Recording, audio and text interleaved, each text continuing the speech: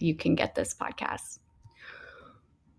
I'm going to repeat that for everyone who's just joining. Welcome to Lit, my podcast where I talk about things that light me up and things that I'm curious about. And I talk to people who are really bringing light to the world. You can get this podcast anywhere you stream podcasts. And I'm really excited to have my guest today is the fantastic, fabulous, prolific musician, podcaster, DJ Dad Bod. You need to check out his videos, DJ Dad Bod. Ben Lee. His podcast is Weirder Together that he makes with his wonderful wife, Ione Sky. You should check out Weirder Together. Here's Ben. Hi, Ben. I'm here. Welcome. Thank you. Hey, how's it going? Great. How are you? I'm really good. I'm getting through my to-do list. I'll tell you what. What's It's just a great feeling. You know, when you're just deleting those things from the iCal? Yeah. Like, what kind of stuff are you deleting, Ben?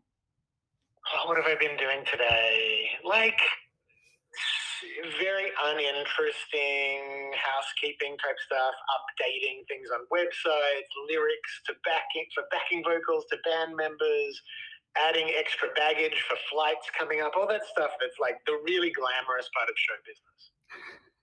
So do you have an assistant or you do all that stuff on your own? I have a manager and they've got people there, but I honestly feel that a lot of the time it's almost easier to do stuff on your own. Especially if you're a bit like, if you've been doing it a while and you know what you like and stuff. But there's times, you know how it is, delegating. It's like there's times when the budget allows where I'll delegate a little more, but I'm pretty hands-on with everything I do. Wow, that's impressive. Ben, did you watch the Golden Globes? I didn't. Did you see any moments from the Golden Globes? I saw Alexi Wasser posting a guy who was on his phone in the background of everything on the red carpet. That's all I've seen. How do you feel about award shows? I feel about them like I never feel better about things or myself or my peers post award shows. Like they're a very, for people that aren't involved in entertainment, I think they don't quite realize that they're really there as a marketing device. So they're sort of useful in the sense of getting people to pay attention to projects and stuff. But anytime I've been at awards, even when I've won, there's just such a horrible feeling of sitting in the room in this competitive atmosphere with other creative people. Because we're all thinking the same thing. Like, we're all just thinking, like, if you win something, you're like, wow, I guess I'm going to get some more opportunities out of this. Like, we're very blue collar as entertainers. But I never think of them as a real marker of what work is superior to anything else. Do you? No, I think that's a very healthy outlook, because I think a lot of it is, as you say, PR, and also dangerous. Yeah. It's right. It's dangerous to believe the hype, whether good or bad, right? Like, you always need your own internal GPS. Yeah, I mean, look, when the phone's ringing, it's great.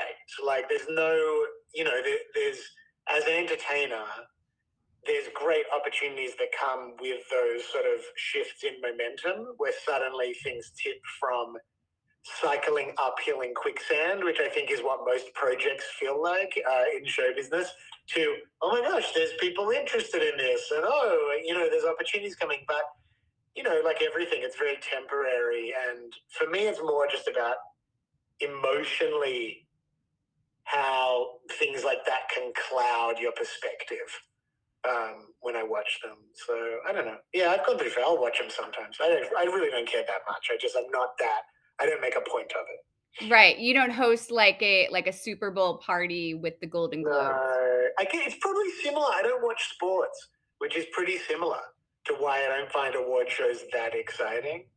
Because it's a similar type of, watching a competition play out. I wouldn't have been good in the Colosseum in ancient Rome. I don't think I would have been invested enough in the drama of which Christians got thrown to the lions and which ones didn't. I wouldn't have been able to buy into the narrative competently.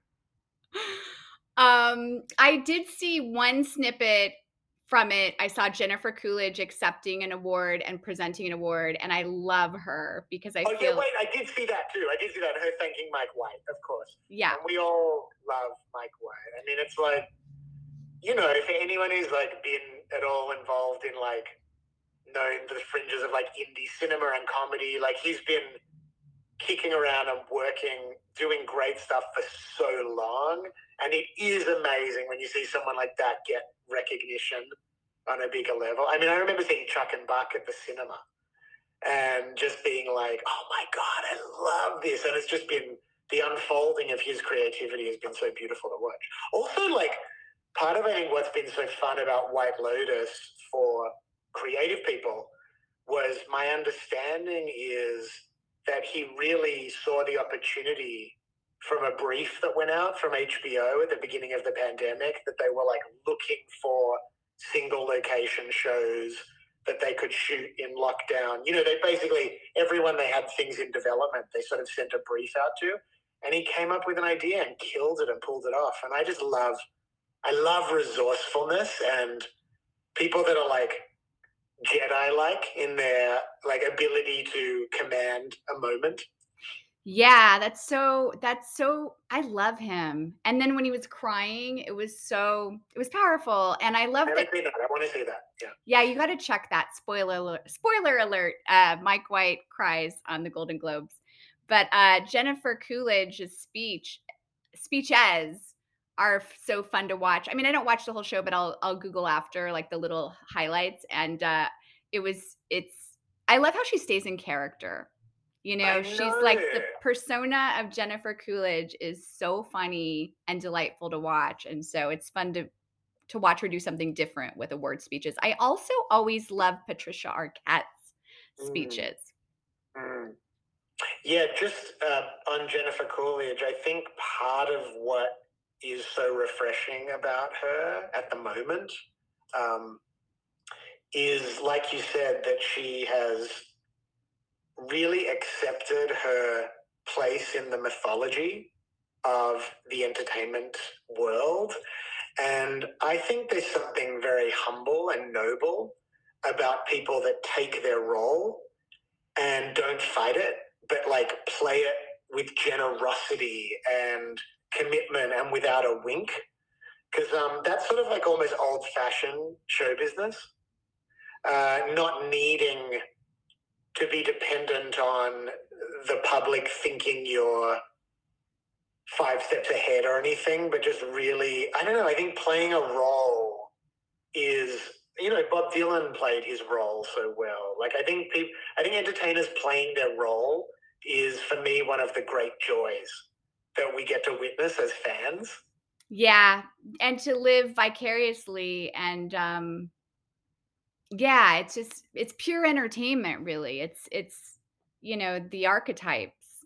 There's a complete lack of angst. There doesn't appear to be any emotional turmoil or resistance. Like, I think for most of us, the process of understanding that as entertainers, we occupy a very tiny niche. And that, when you're young, you think you can do everything. And you think you could be good at everything, and like, oh, if I was just given a shot, I could do that, or and then you come to realize, if you're lucky, there's one little tiny thing that you can actually do quite competently, and there's something very just humble about accepting that, and not being conflicted about it, like not needing the audience to think you can do everything. Yeah, totally. Yeah.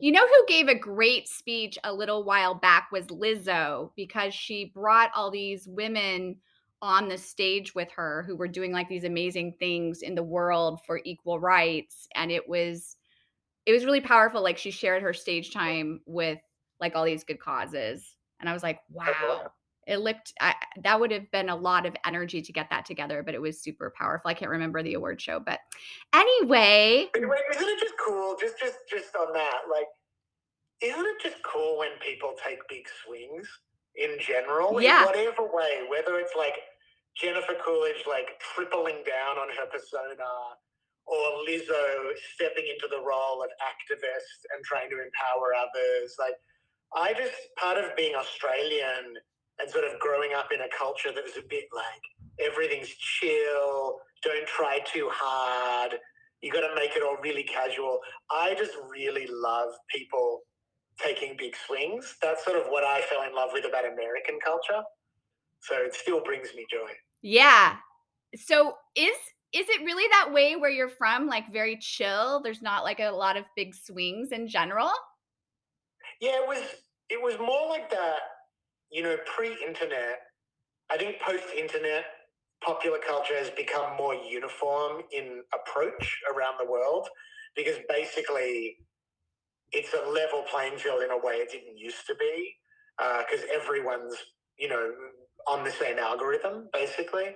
But yeah, it used to be really important in Australian culture to not step out from the pack too much and to not just like not we call it the tall poppy syndrome, where when a poppy gets too tall, you cut off its head because it's just seen as like, and in a way, there's a beautiful aspect to it because it's seen as how we have a value of mateship and of egalitarianism, so everyone's equal. And if you act like a big shot, it's seen as sort of distasteful.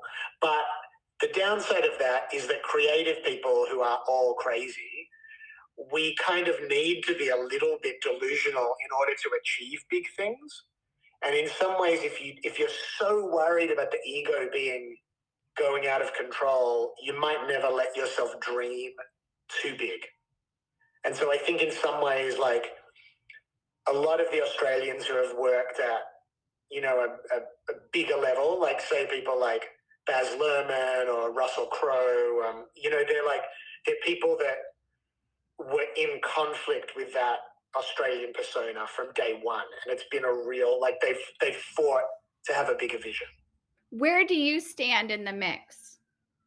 Well, I live in America most of the time, but it's funny because I think I bring a bit of an Australian approach to my experience in the entertainment business in America, in that I'm very community based, and I really believe that basically any young Australian musician who's cool that comes to town, I like invite them over and have a beer with them and just want to check that they like, know what's going on. Like that's what happened to me. Like Australians were really welcoming because we were seen a bit as outsiders here.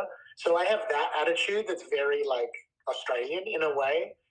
But then I definitely have the connection to the American like dream culture where you may fail spectacularly, but you want to try and do things that haven't been done before.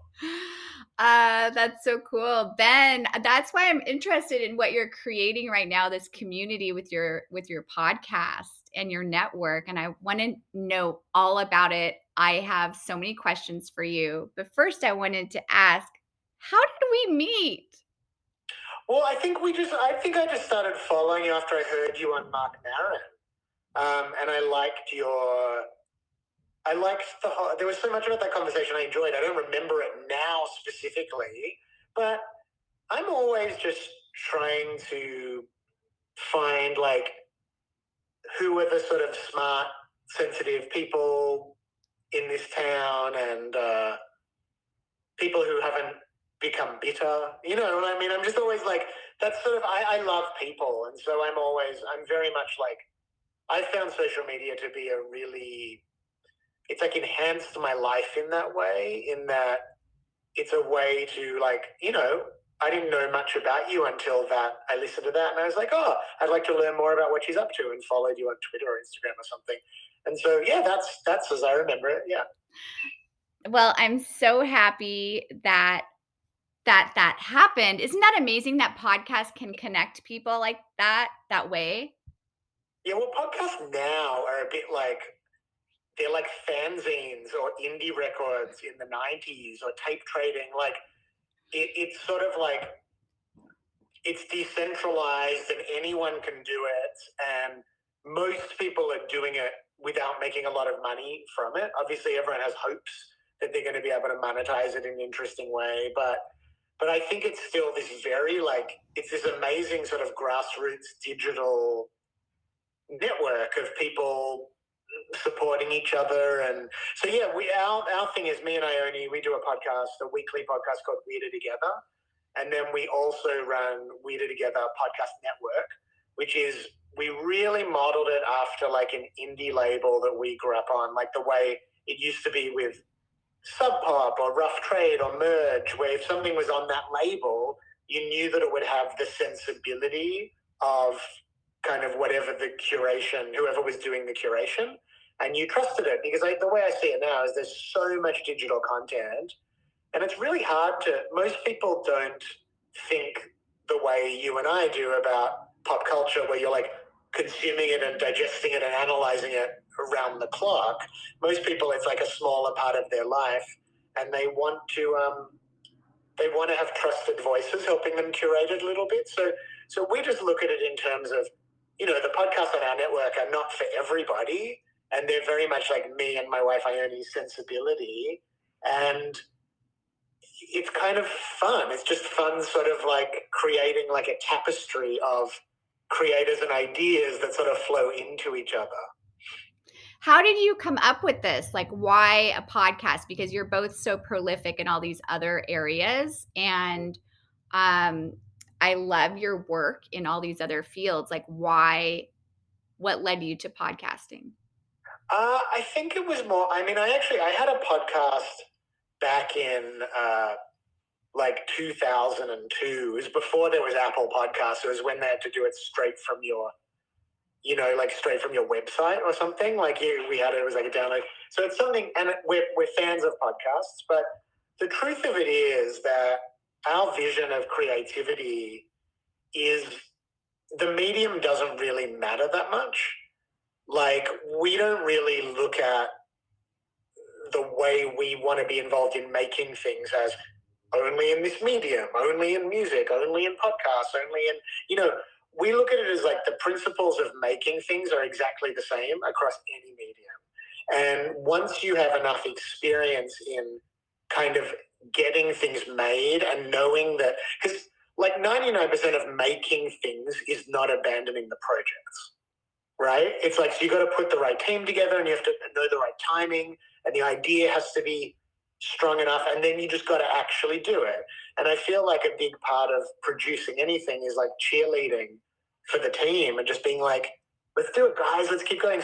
So we just saw it as podcasts were a great place where we could, at a low entry cost, where it wasn't like you're pitching a TV show or a movie and you need someone to commit $5 million an episode before something will ever get made. That's so depressing. Like this town is built on people sitting on Zoom meetings pitching day in and day out. And the reality is, unless someone gives you a big check, you don't get to make the thing. Well, that runs very counter to punk rock and how I grew up. I grew up in the way, like, you make what you can make with the resources you've got, and you trust that if you make things of good quality, someone will write you a check for something. So it just felt that like podcasts are a space you can do that now, the way, record labels were or something. Yeah. That is so great. And how many podcasts do you have on there now? And how weird is weird? Yeah, I think we're just launching the 5th one. So we do our podcast. We do Jello Biafra from Dead Kennedys. He does these sort of political kind of rant kind of things. He's amazing. He like ran for governor of San Francisco back in the 80s. He's just a very interesting, very left wing, progressive person, and great to hear. Brock Enright, he's an artist who some people know about him because he sort of got famous for consensually kidnapping people about 15 years ago. He does like a narrative science fiction thing. Lou Barlow from Sebadoh and Dinosaur Jr. and his wife Adele do one called Raw Impressions that's really great. there's a new one we're launching called Making Ways with this guy Rob Goodman, who he's actually done a few seasons and he's moving them to our network, and it's about the way musicians and visual artists find a common language. So, for instance, like the way I would collaborate with someone designing an album cover or a music video. How do we create language between different types of expression? So in each episode, he'll have a musical artist and a visual artist who've collaborated. Unless I'm forgetting anything, they're the ones that are up now. How so, long? I don't know how weird they are. They're like, when we say weird, I mean, my favorite type of weird is like cozy weird. It's like, it's weird, but not actually dangerous. Like, I like everyone we work with are very like kind, responsible, but a little out there people. And it's just kind of giving them an avenue to be themselves. How many podcasts do you think that you'll end up taking, or you don't know yet? It's a bit hard to tell. It's not really, it seems like with the podcast, with launching them, they need a lot of support at the beginning.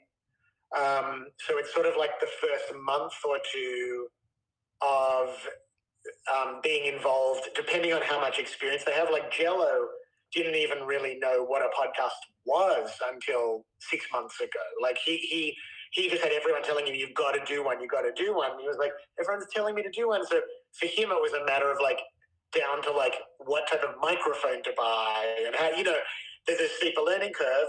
And then there's people like Rob and the Making Ways one, which he already is in full production. So it's more like helping him book guests and come up with ideas. So I think as long as I always find I like to have multiple projects going at once because it's actually my inbuilt protection against getting sort of like too involved emotionally in one single project. Like it's a bit dangerous. I think if you only have one thing you're doing at a time, you start pinning all of your hopes and dreams on it. And I think that's not the most healthy thing for me.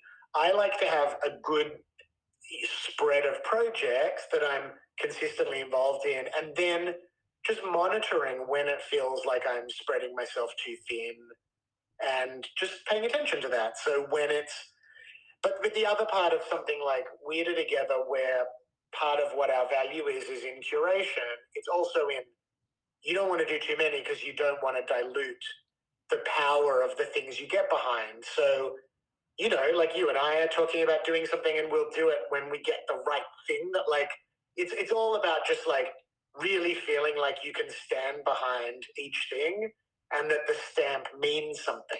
So it's like not trying to be like elitist about it, but just be like good quality control about it. Yeah, totally. You don't want to put your name on just anything, and then it's like people don't trust the brand anymore. Yeah. Do you what was I going to say? Oh, do you want to talk about your idea for my podcast, or do you want to keep it secret? Yeah. You want to talk about how you came up with that? Well, yeah, it was just, we were talking about doing something and you had all these different ideas and I was just sort of like trying to go, I like this element of that. Like, and then I was like, what I'm actually really enjoying is how many ideas you have. And so I was thinking like something in the process of pitching a podcast might be really funny. And because you're a comedian, like it's nice to, I don't know, it just felt like there could be something performative where maybe it was a bit like a Nathan For You type thing or something where you were pitching a podcast to someone. I don't know. We never really exactly figured out how it would work, but I did like the sort of verite idea of you pitching absurd ideas to people totally straight and seeing if you could get them on board with it. That sounds so, well, first of all, I have a million ideas every day. Like they're just, I have to constantly be writing them down because they just keep coming. I don't know if you have the same thing. It sounds like you're always doing things, but like, I just get so many ideas, and I have sold a lot of things through pitches. But I don't even think I was sending you that many pitches, but to you, it seemed like a lot. Just the fact that you had more than one idea at a time, I think I was like, wow, she's got a lot of ideas. No, it's all, look, I think a lot of it is like maintaining the sense of play.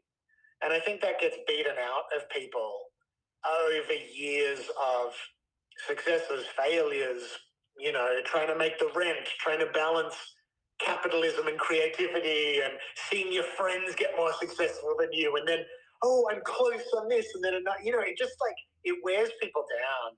And I think one of the things that I realized is a little bit of my sort of superpower in the industry is my ability to be connected to my enthusiasm. And I think there's a lot of people, like Rick Rubin is someone who I think has essentially built a career on being a fan of music and always coming from a fan's perspective.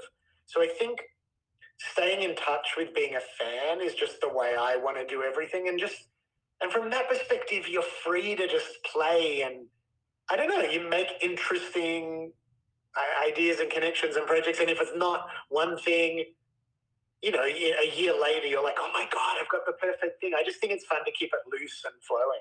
Yeah, I loved the idea to have a podcast just pitching, but I think my concern was, wait, I really do want to sell ideas and make them. So do I want to burn them in a way where people perhaps feel conned afterward? Like, wait, you weren't really pitching that, or then I'm putting my ideas out when they're just babies and they need to be still being protected, or am I like scripting this whole? I couldn't understand how it worked.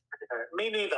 Also, the other thing is too, like, you don't want to be like the girl who cried wolf, where you people start thinking you're joking when you're not. Like I imagine when Nathan Fielder or Sacha Baron Cohen pitches something, the people he's pitching to are probably half like, wait, am I the butt of this joke? Or is, anyway, it was not the right idea anyway. But I just also wanted to, I think part of the fun of working in a medium that does have a low entry threshold financially, like you can basically make the thing you want to make as long as it's not prohibitive. Like, and then I'm on a private jet to Brunei, but on a basic level, you can set up calls. And I just think part of the fun is pushing the boundaries of, in a creative sense, just people talking, of what the medium could be.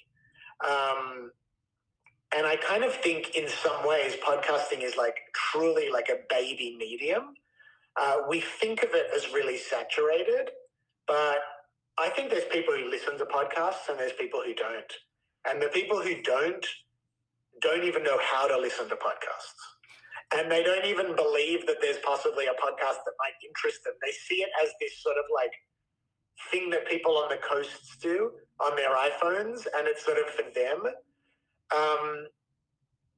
So yeah, I just think it's like, it's sort of wide open for what it can become. I mean, I'm sort of like, I'm interested in also the idea of like, I had an idea for Adam Green, who's this musician I love. I was like, what about if you did a thought for the week that was literally almost like a haiku, and we recorded 52 of them in one day and scheduled them to come out on Monday mornings.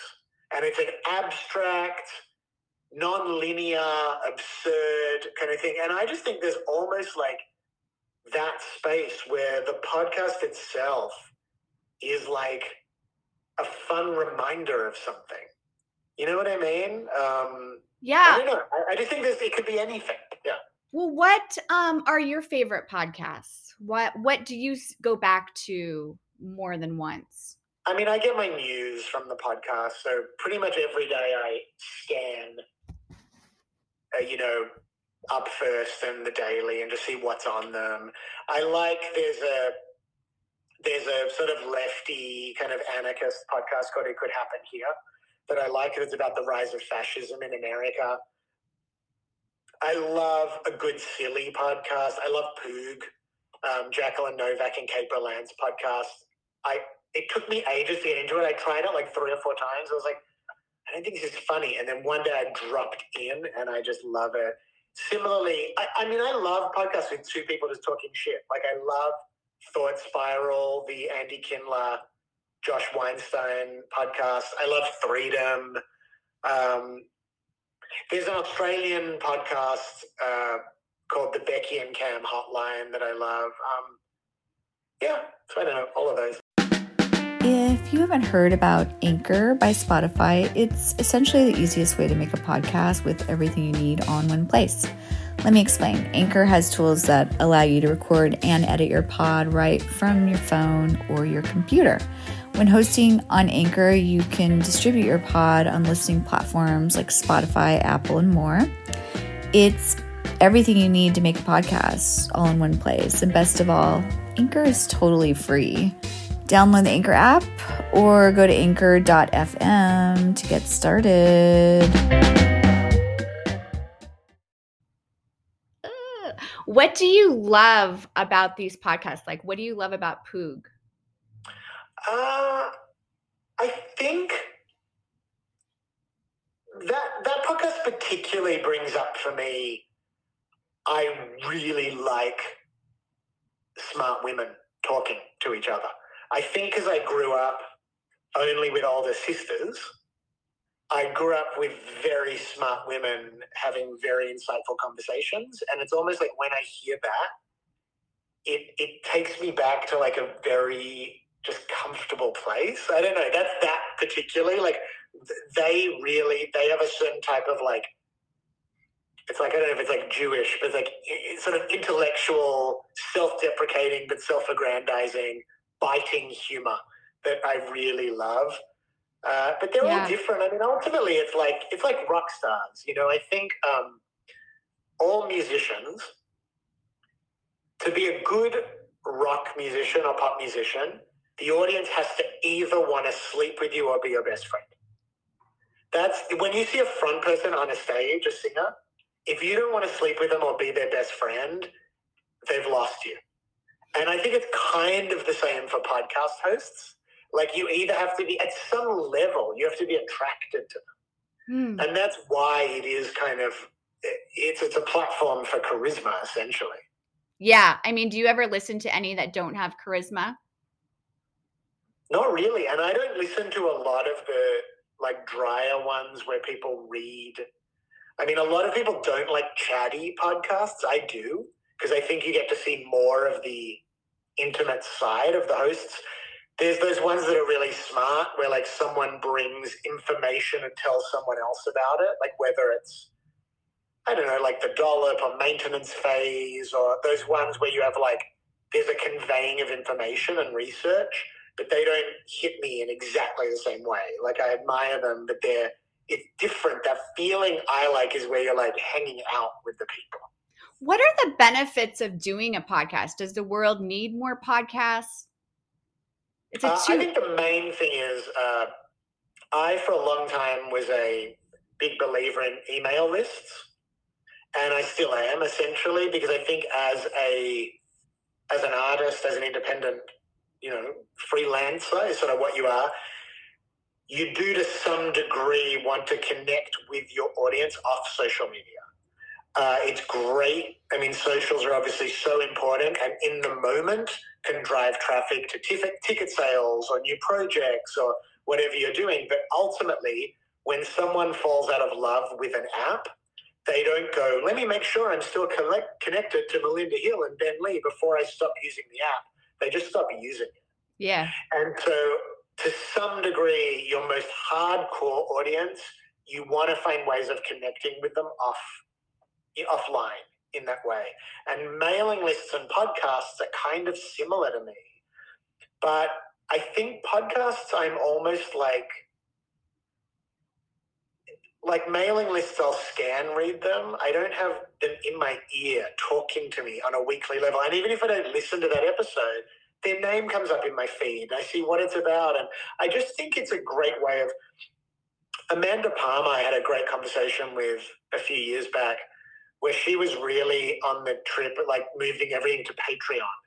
And she really believed that it's not about everyone loving you. It's about 1,000 people who really get you and hyper-serving that small audience. And I sort of agree. And I kind of think like they're your podcast listeners. So even if you don't have a podcast that you're able to monetize at an advertising level because you're not at like 5,000 weekly listeners or something like that, that really puts it into where sponsors want to get on board and stuff, you still are making weekly contact with the 500 to 1,000 people that when you write a book or when you have pre-sales for a show or they are the exact audience that are going to go out and support you because they're a niche group that have found their connection with someone they really like. So I just think of it as like a really potent way of staying connected with your most hardcore audience. I love that. That's what I missed when I wasn't doing mine, was the connection. And just during lockdown, you don't see people as often. So I love that. When does it make money though? Well, I think there's two things. Well, there's multiple levels, the ways people make money.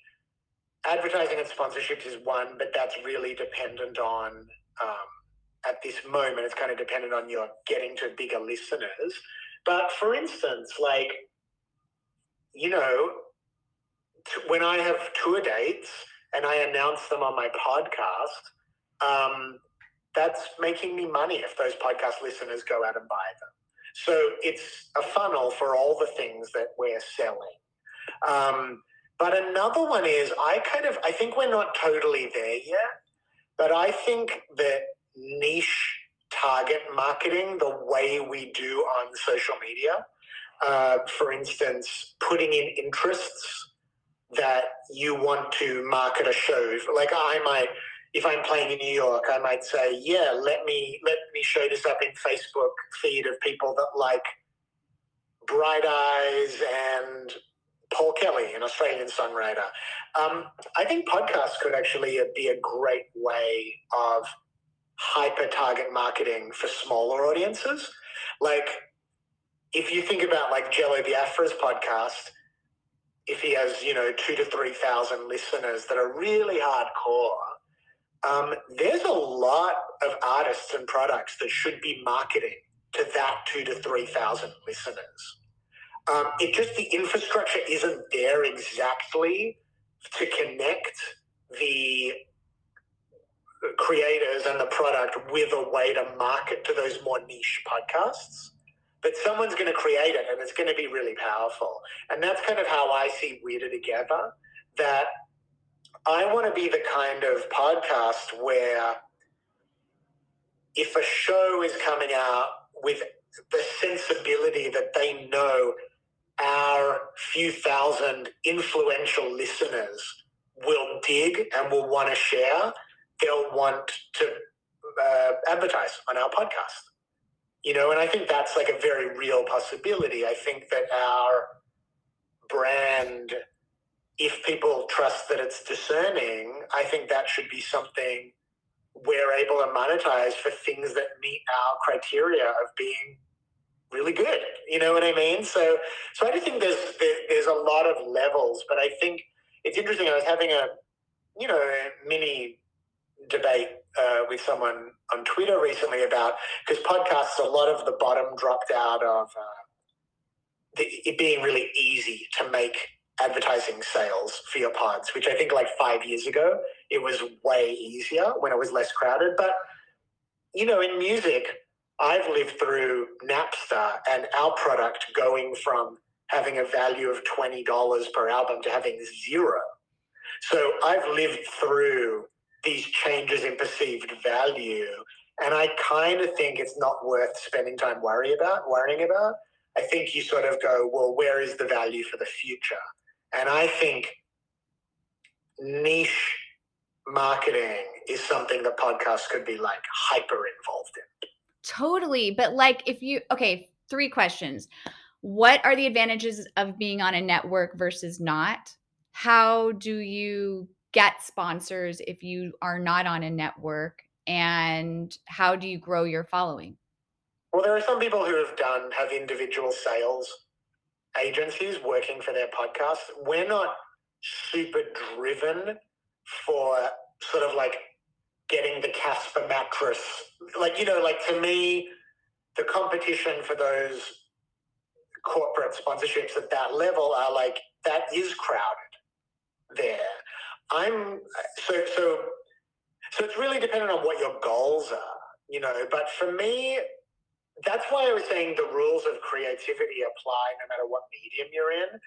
Talking about like how do you grow your podcast, it's really not that different to how do you grow your work as a stand-up? How do you grow your work as a musician? How do you fundamentally what needs to be existing at the core of something before you worry about how you grow the audience is that you're doing it for a reason other than growing an audience. There has to be a profound relationship to the thing that you're doing. You know what I mean? Like for me with music, when I haven't played guitar for a couple of weeks, it's almost like I haven't stretched my body. And I'll pick up my guitar and I'll just noodle around on it for 10 minutes. And it's like doing a little yoga. Like I'm like, oh, that's healthy for me. That's really healthy for me. I like it, you know? Yeah. And that is at the core of my relationship to music. So I do think the same, like with podcasts, at the core of what me and Ione are doing is that we like collaborating on things and we like championing things that we love and we like being involved in dialogue about ideas. So that's really what's at the core. And after that can come making money and growing your audience and all of that. But that's my punk rock just value system, that the bottom line of it should not be about making money. And I'm really hesitant to, like, I never really like form these thoughts into words that much because there's an element of privilege that I speak with as a white male creative person who grew up feeling entitled to share my voice, and people listening to it like that, I totally understand. And I'm trying to learn the balance between that I have grown up with a sense of confidence that allows me to take my ideas out to the marketplace and feel confident about them, but also with the idea that, like, dude, in 30 years of basically making stuff, it's gotten down to the wire many times of, like, you know, run out of money. Like, for sure. Like, I don't know if people don't realize that. Like, you can have, like, a hit song and still, like, run out of money. Like, I think people think once, because they don't understand the finances of the entertainment business. Right. Once you've experienced any success, like if you've been in a writer's room on a sitcom, they think you must be, like, living in the Palisades in a mansion.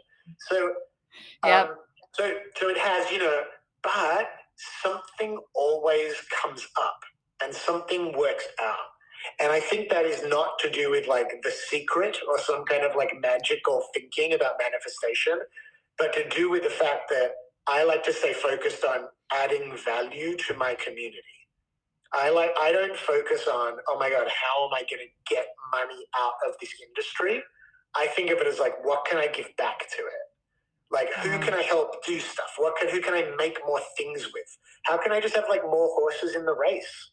You know, I just think of it from that perspective of, like, adding and creating value. And from there, I think there is a sort of natural flow that, like, I've gotten the opportunity, and sorry if I'm talking too much. I get excited. I've had a lot of coffee and I get excited about all these ideas. But I think for me, I've gotten to do really cool jobs in the past. Like, you know, Barry Sobel was doing this talk show for Playtone, for Tom Hanks's production company, that, like, Subaru were sponsoring, and it was like this little internet talk show. And he asked me if I wanted to do all the music for it, like a band leader, not because I'd ever done that, but because I'm, like, kind of, like, fun to work with and I get it done. There's people that are way better than me, but, like, I kind of bring a good energy to what I do. And that's kind of what I mean. But, like, if you add value and just bring good stuff, good vibes, good energy to it, I do think that people want to do stuff with you. And that is at the core of the answer to that question of how do you build an audience? How do you do any of that stuff? I totally agree. And I love that. And it shows with everything you're doing, you know, and I wonder, where did you develop that, or were you born with that ethos? I think I've always been, like, a bit of a, like, good vibes person. Like, I've always, since I was a baby, like, my mum would say to me, like, I'd smile at people when I was a baby, and they'd be like, oh, what a cute baby. You know, like, was like a happy baby, you know. So that's sort of natural, I guess, to who I am. I guess I also realized when I was like kind of young that I was like a decent leader, and every project needs leadership. And that's something that for creative people can be a little hard to step into because we're also insecure, and it's hard to say no or tell people, oh, maybe you could try this a different way. And I for sure have led projects in really bad ways that I've learned a lot from. But I basically think once I realized that, like, oh, I have a pretty natural disposition to positivity and I'm like a decent leader, I was like, these things go hand in hand. Like, everyone needs, if you have this is the same for like CEOs of companies, like everyone wants to be on a ship that's going somewhere. And not everyone has to be able to see where it's going, but you do need one person. And that person can be wrong. Like, my vision for Weirder Together and everything I'm saying about these sort of micro niches and marketing and what the brand could mean, I could be totally wrong about it, but I've got an idea, and I think people like an idea. They like moving with energy, with momentum. So it hasn't been hard to find people to go, hey, let's try. Let's go where you want to go. Let's see if we can get there. Yeah. Who are your mentors, Ben? Who did you learn from? Yeah, I mean, I've had lots in different ways. When I was younger, there was this guy called Steve Pav, who is an Australian music promoter who gave me my first gig opening for Sonic Youth. And he really like started my career. And what I learned from him was about cultural curation. He was a tastemaker. He saw things, and if he vibed with them, he wanted to share them. And that took his career very interesting places. So he was a really big one. I mean, I've had ones in terms of record production, for sure, like, you know, Brad Wood, Ed Buller, people I've worked with. The last few years, Tom Robbins, who I wrote this musical with that we were not able to get up because it's a bit too bizarre. It's about a 7-year-old girl who steals her dad's beer and goes on a journey through time and space. But he has been a mentor to me in the sense of helping me create a vision of how to age as a creative person, because I'm in my 40s and there aren't a lot of blueprints. Like, there are some. There's like people like you're watching like Wayne Coyne and Nick Cave and Patti Smith and, you know, people that are sort of like, how do we do this? Like, what does it look like? Like, staying vibrant. Tom Waits, you know, staying kind of in an interesting space. But Tom's older than that, you know. Tom's like, you know, I think he's almost 90. And to me, how do you get like old? Yeah, how do you? What have you learned? How do you stay vibrant? Well, it's all connected to this whole thing, which is that the reason I ended up writing a musical with Tom Robbins, who's an American literary legend, is that I wrote him an email when he was in his late 70s and said, do you want to make a thing with me? And he said, yes. That's so great. That's exactly what we're talking about, right? We're just saying, like, never stop with the attitude of play and curiosity about where it can take you, and don't write anything off as if, oh, I'm too old for that. Oh, that's never going to work. You know, a guy in his 30s came up to him and said, do you want to try something? And he was like, yeah, I do. And that's what I'm going to take into my, you know, 50s, 60s, 70s, 80s, 90s. I love that. First of all, how did you get his email? Second of all, what is your creative process since you do so many things? Like, do you have a like, oh, I do 10 minutes on this. Do you have a system, or do you just is it more organic? Yeah, I mean, okay, so Tom, I just, you know, it was through his agent I reached out, but how do I don't, it's not really like that. Like, mostly there are tasks that need to be done, and I'm a firm believer that with creativity, all you need to know is the next step, right? So, for instance, there's a podcast I'm developing with this great music journalist, Jenny Eliscu, and I just saw a text just came through while we were on this chat. Said, "I've done a draft of the blurb. Have a look at it and see what you think." And that's my only task with that project. You only have to know what's one step ahead. And it's like that with everything, with making albums, with dating. I remember when I was dating, people said, "Oh, just go. Can you go on one more date? Just think about that." Yeah.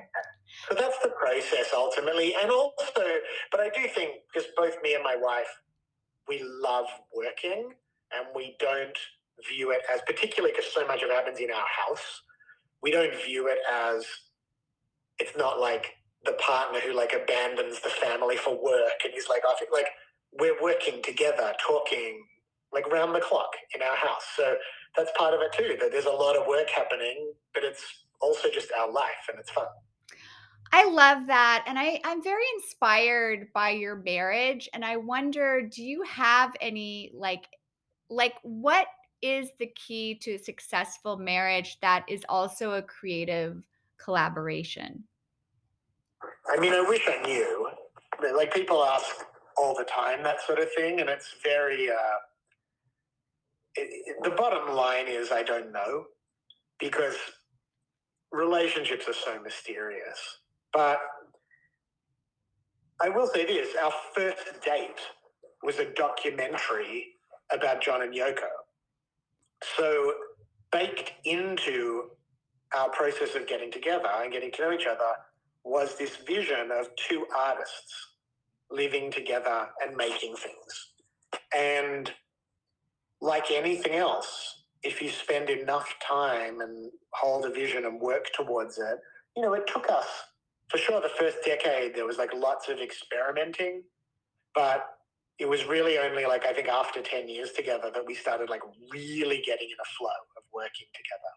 What do you attribute it to at that point?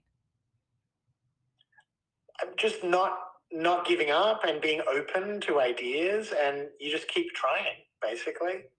You know, we just found a really good space. What do you think about couples like Amber and Johnny? Like, what could have helped them if you could give them any advice? I don't know. I'm not sure. I didn't know them, and I'm not sure that their issue was about being two creative people. Maybe it was. But should they have started a podcast? Yeah, exactly. Would that have kept them together? I mean, at the end of the day, I think most relationships don't seem to work out, right? I mean, that's the gist of it. I do think a big part of it is being willing to change with someone. I think that's a really big deal. And I don't know their specifics, but I know that a lot of marriages fall apart or long-term relationships because people don't look at it as a journey that's going to have many chapters, that are going to have different themes and different energies and different approaches. What is your advice for Harry and Meghan? If you can. Oh my God. I've been quite impressed with Harry and Meghan in that, you know, as an Australian, this is the thing. I speak from a different perspective about the monarchy than most of my friends in America, because I personally feel oppressed by it. You know, Australia's still a member of the Commonwealth, so we still have the Queen on our money, and there's still there's been a movement towards becoming a republic, but it failed once in a referendum, and it's going to take time before Australia's ready. It's like we've got other issues we're dealing with right now in Australia, which is one of the big ones is institutionalizing an Indigenous voice in Parliament. And that affects the Constitution and needs a referendum and stuff. But anyway, so I would love to see the end of the royal family as far as the Australia's involvement. I think they're a crime family. And I think anyone with a conscience that's involved needs to disavow themselves of it as quickly as possible. I think we know enough now to know that this is something that's has basically wreaked death and destruction upon the world, and is not a good thing for the world. I don't believe in it. So I think it's bumpy, I think, getting out of a cult, And I think Meghan and Harry, like, you know, it's not always been graceful or perfect, like their escape, but they've been doing it, and I have admiration for that. Yeah. Yeah, did you see the series? Yeah, I did. It's intense. And Yeah. that's I feel only what they can talk about. Yeah. Yeah. No, I thought it was So pretty interesting. And look, there's always the criticism of, because this counters what I was saying at the beginning. Like, I love when people accept their role and they just play it with no shame and no, you know, and just with enthusiasm. But I think it's a little different when you come to things like, you know, the monarchy, where I don't think people should continue to play roles if they hurt society. And I really do think, I think that family has hurt society. how do you think they've hurt society? And I want to ask about the cult that you've been in because I read that you were in a cult. Yeah. Oh, look, I mean, it's the British Empire, which, you know, the doc goes into all of this of how the brand change with changing into the Commonwealth, which is the era that I grew up in. But it's an empire. It's an empire that these people have no real connection to. Like, the royal family kind of swans in and gets presented with a show by the native people, and they get a few souvenirs that they, you know, get given or traditionally stole. But it's just not an ethical structure for the way for a society to work. I personally think, like kings and queens and stuff that gets passed down through blood.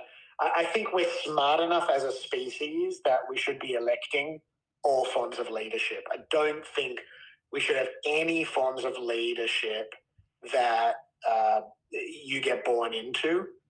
So that's the biggest part of it. It's intimately connected to.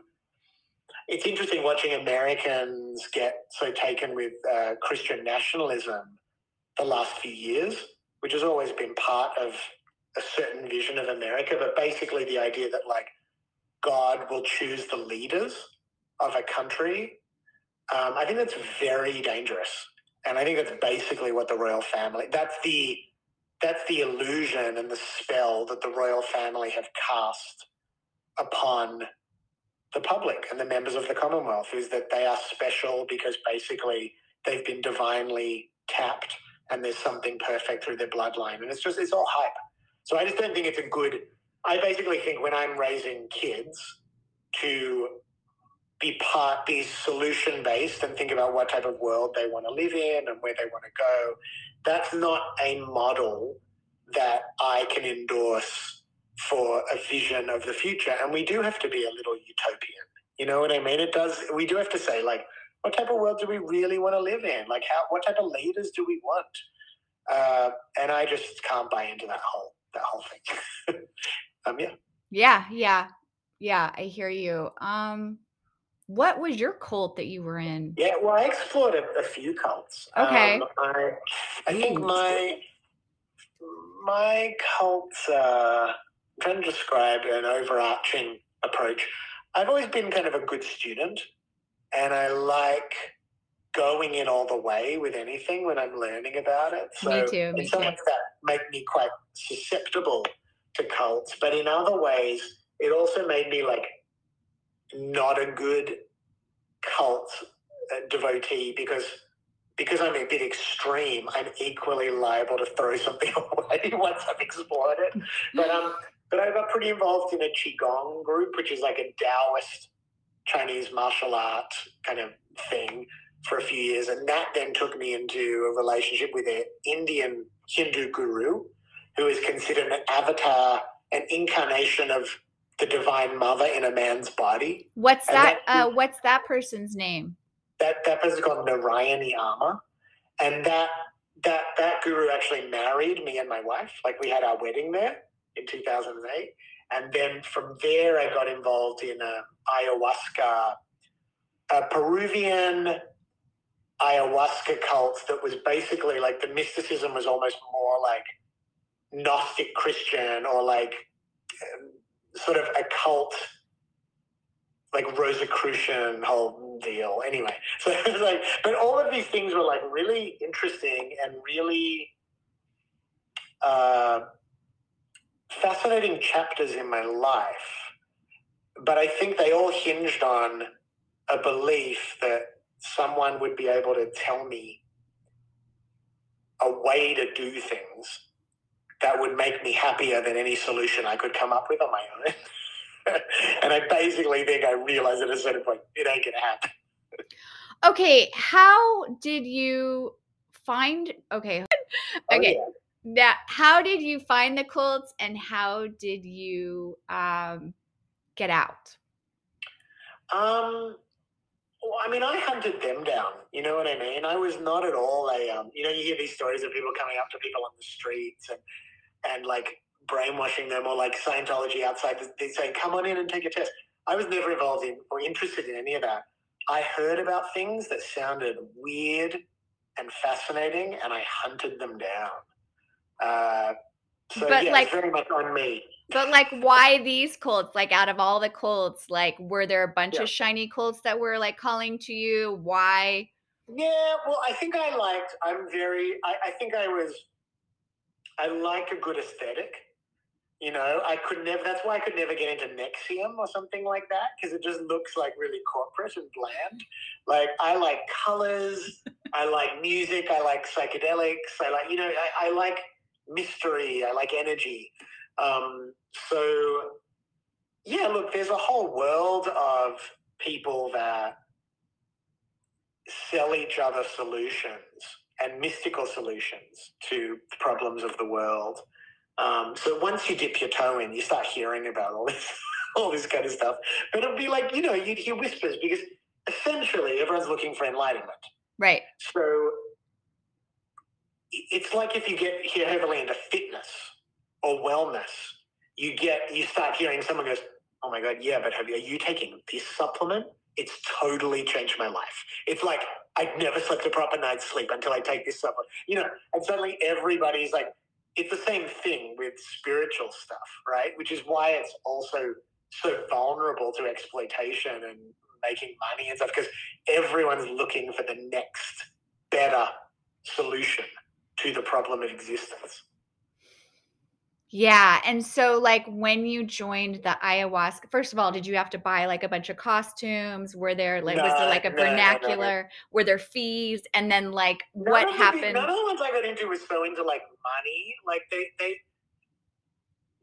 it's interesting because there's a whole world of cults. I don't know, maybe they're all like this.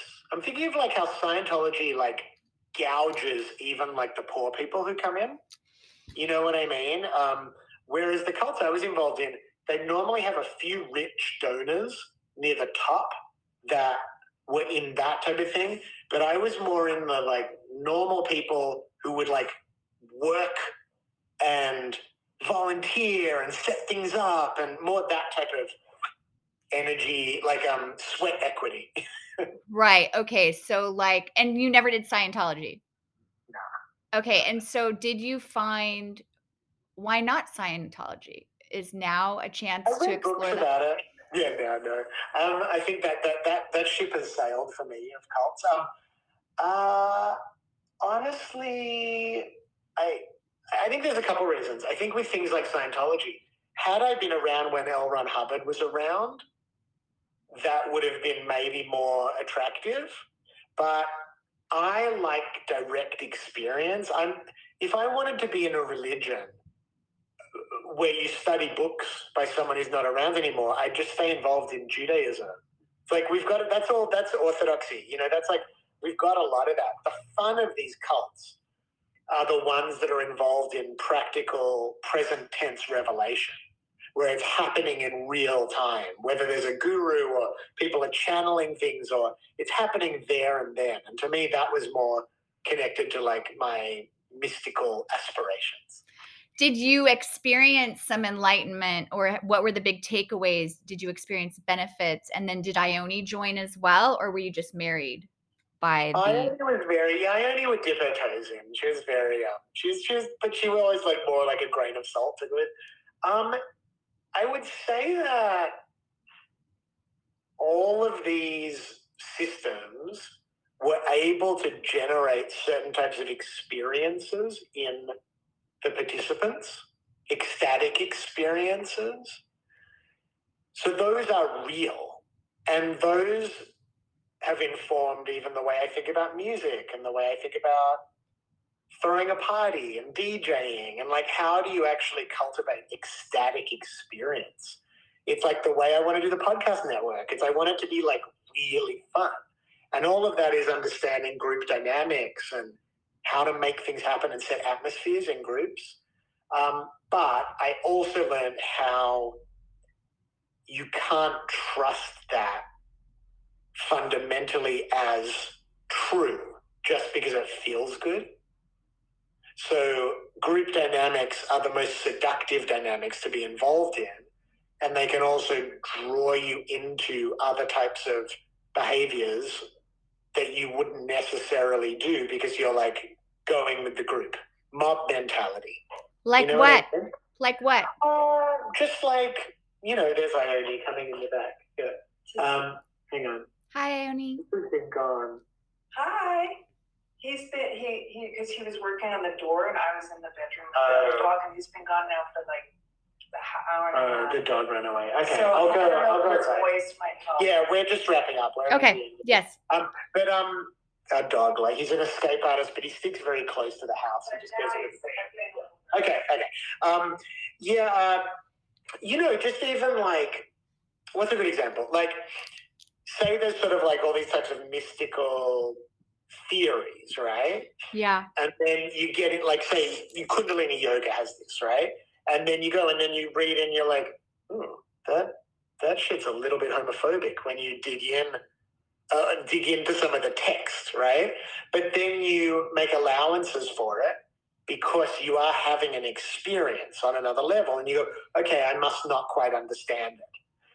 And I think a lot of that side of things, where people morally compromise in ways that are just not like totally who they are, because they're being fed at a more charismatic level. You know what I mean? They're getting like a hit. Yeah, totally. How do you feel now being free of the cult? Do you ever miss, like, do you ever feel like, maybe it's time to try a new cult? Or are you just like more wary now? No, because it was a real like thing that snapped for me, where I just realized like, oh, I can do this. And it's interesting for me that like my career really started like heating up again a bit when I like left all this behind me, because I think I was not trusting my intuition, and when I left all these cults, I was just like, it's just me. There's just my hunches about things. So I'm going to follow that. And it's kind of cool that the message I got from that was that like my intuition is good and solid and I should follow that. So I don't really miss it. I mean, sometimes I miss my innocence, but I also can see it as naivety now. So, but I feel like it's made me kind of like intelligent. Like in some ways, like having been through certain experiences that not everyone's been through, I really understand them. Like not just someone who's read a book. Like I learned the lessons like profoundly, and I'm grateful for that. Yeah, you've had like a very full life of experiences that have shaped who you are and your network. My last question. And the one thing I'll say is everything is all about whatever you go through, it's okay, but you got to land the plane. You know what I mean? Like you can go out there, and in a way, artists have to go out there, but you got to bring it back. You got to bring it back, and you got to reconnect and share with your audience what you've learned. And that's what being an artist is about. Yeah. And that thing that you share with the audience is your gift. Like your experiences and what you took away from it and your transformation. That's the gift, that the people are watching you for. Yeah, totally. What do you think of the Britney Spears situation? I haven't been following it closely lately, but I do think that this issue of women women's mental health issues and the whole conservatorship and how that is just, we stomach it so much more easily than for men. I find that being highlighted is a really good thing. Oh, good, he came back. But I don't know enough about the particulars of it. I mean, she's very entertaining. Right? Yeah. Do you follow the Instagram?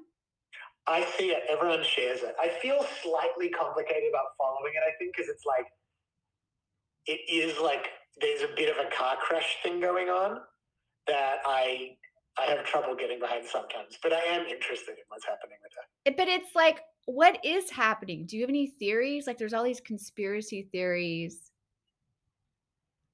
I don't know. Do you know what's happening? Do you have any ideas? I don't know. I mean, she seems like a very eccentric human being. I don't know. Yeah.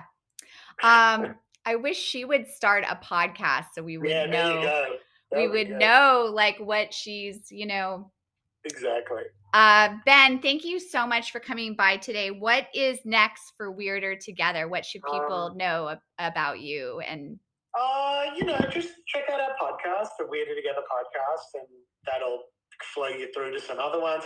I've got 2 shows coming up. I'm playing on Tuesday night in LA at the Moroccan Lounge, and Thursday where is night, that? It's downtown. Cool. And Thursday night in New York at Berlin Under A, and they're both this sort of festival show that I built for Australia with like props and crazy crap that I'm doing in these little clubs. So it's going to be really fun. And I don't know. There's always stuff. I'm going to make another record in February. But, if people are interested in what I have to say, just follow me and we'll just keep it unfolding. I love that. Oh, I forgot to ask you, what lights you up? What's been lighting you up since this is called Lit? Yeah, well, honestly, one of the things I've loved the most the last few weeks has been Paul T. Goldman. Have you watched that? No. You got to watch it. Okay. It's, the guy who created it, he comes from the sort of Nathan Fields or Borat world. I don't know if he was a writer or director or something, but it's a 6-part series on Peacock, and it's a mixture of true crime and sort of something like The Rehearsal that's a more like performance art meta type thing. It's wild. Okay. It's really fun. Yeah. Okay. Thank you for the tip. I'm going to get on that now that Harry and Meghan is over. Exactly. Thank you, Ben. All right, nice to chat to you. See you, Melinda. See you. Bye. Bye. Thanks everyone for coming. You can also, if you missed any part of this, you can listen on all the platforms. It's my podcast called Lit with Melinda Hill. And I really appreciate you guys stopping by today. And sorry I couldn't read the comments. I was really just trying to pay attention to Ben, because sometimes when I get into looking at all the comments, then I'm not paying attention to the guests. But I so appreciate your support, and happy Wednesday. Subscribe and all the things. Okay, love you. Bye.